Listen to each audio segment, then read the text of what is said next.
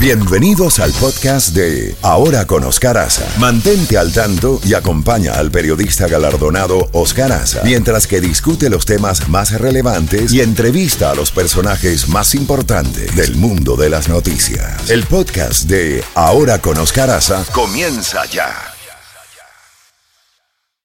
Z92, toda la música de los 80, 90 y más. La Z Mañana, una mañana diferente. Ahora con Oscar Aza, disfrútala en Z92. Ya tenemos a Roni Kaplan, portavoz de la Fuerza de Defensa de Israel. Roni, gracias por tomar nuestra llamada en este día de hoy.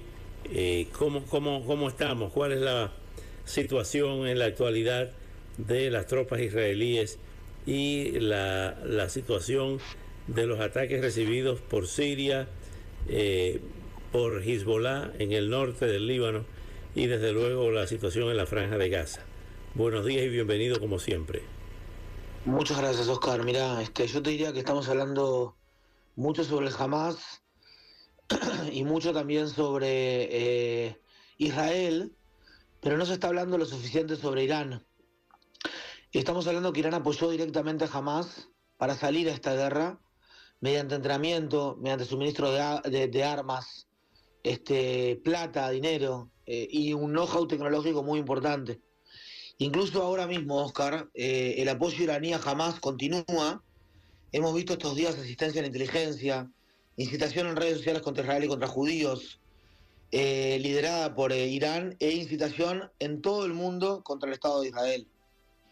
En Medio Oriente, agentes iraníes operan no solamente desde la Franja de Gaza, sino también desde el Líbano, como tú me preguntabas, desde Irak, desde Yemen con los Houthis, y todas las instrucciones vienen desde Irán. Quien desestabiliza, Oscar, el Medio Oriente en este caso, cooperando con Hamas, no va a poder esconderse. Es Irán el que está detrás de todo esto, Oscar. ¡Qué horror! Roni, evidentemente que está el tema de los rehenes, que es un tema sumamente delicado y difícil.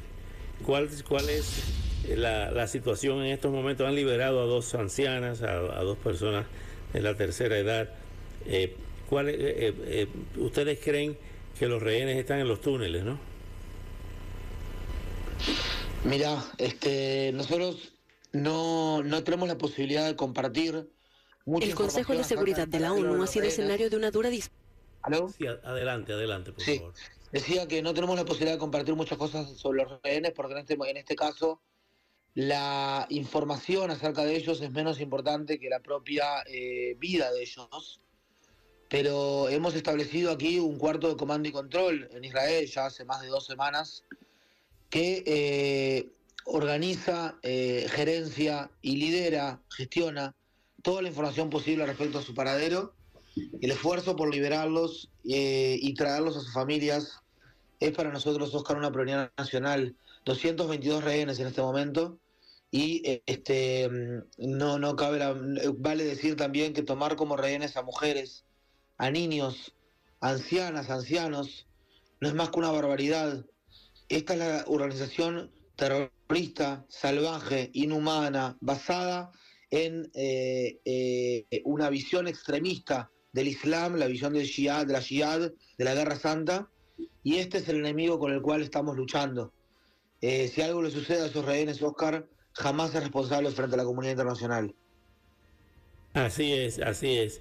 Evidentemente que recibimos la información hace algunas horas que le han dado de baja a uno de los jefes de Hamas que trataban de desembarcar por el mar y la inteligencia israelí lo captó y le dio de baja.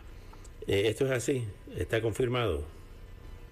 Sí, efectivamente, eso fue el día de ayer en la zona de Zikim, que es el límite norte entre Israel y la Franja de Gaza.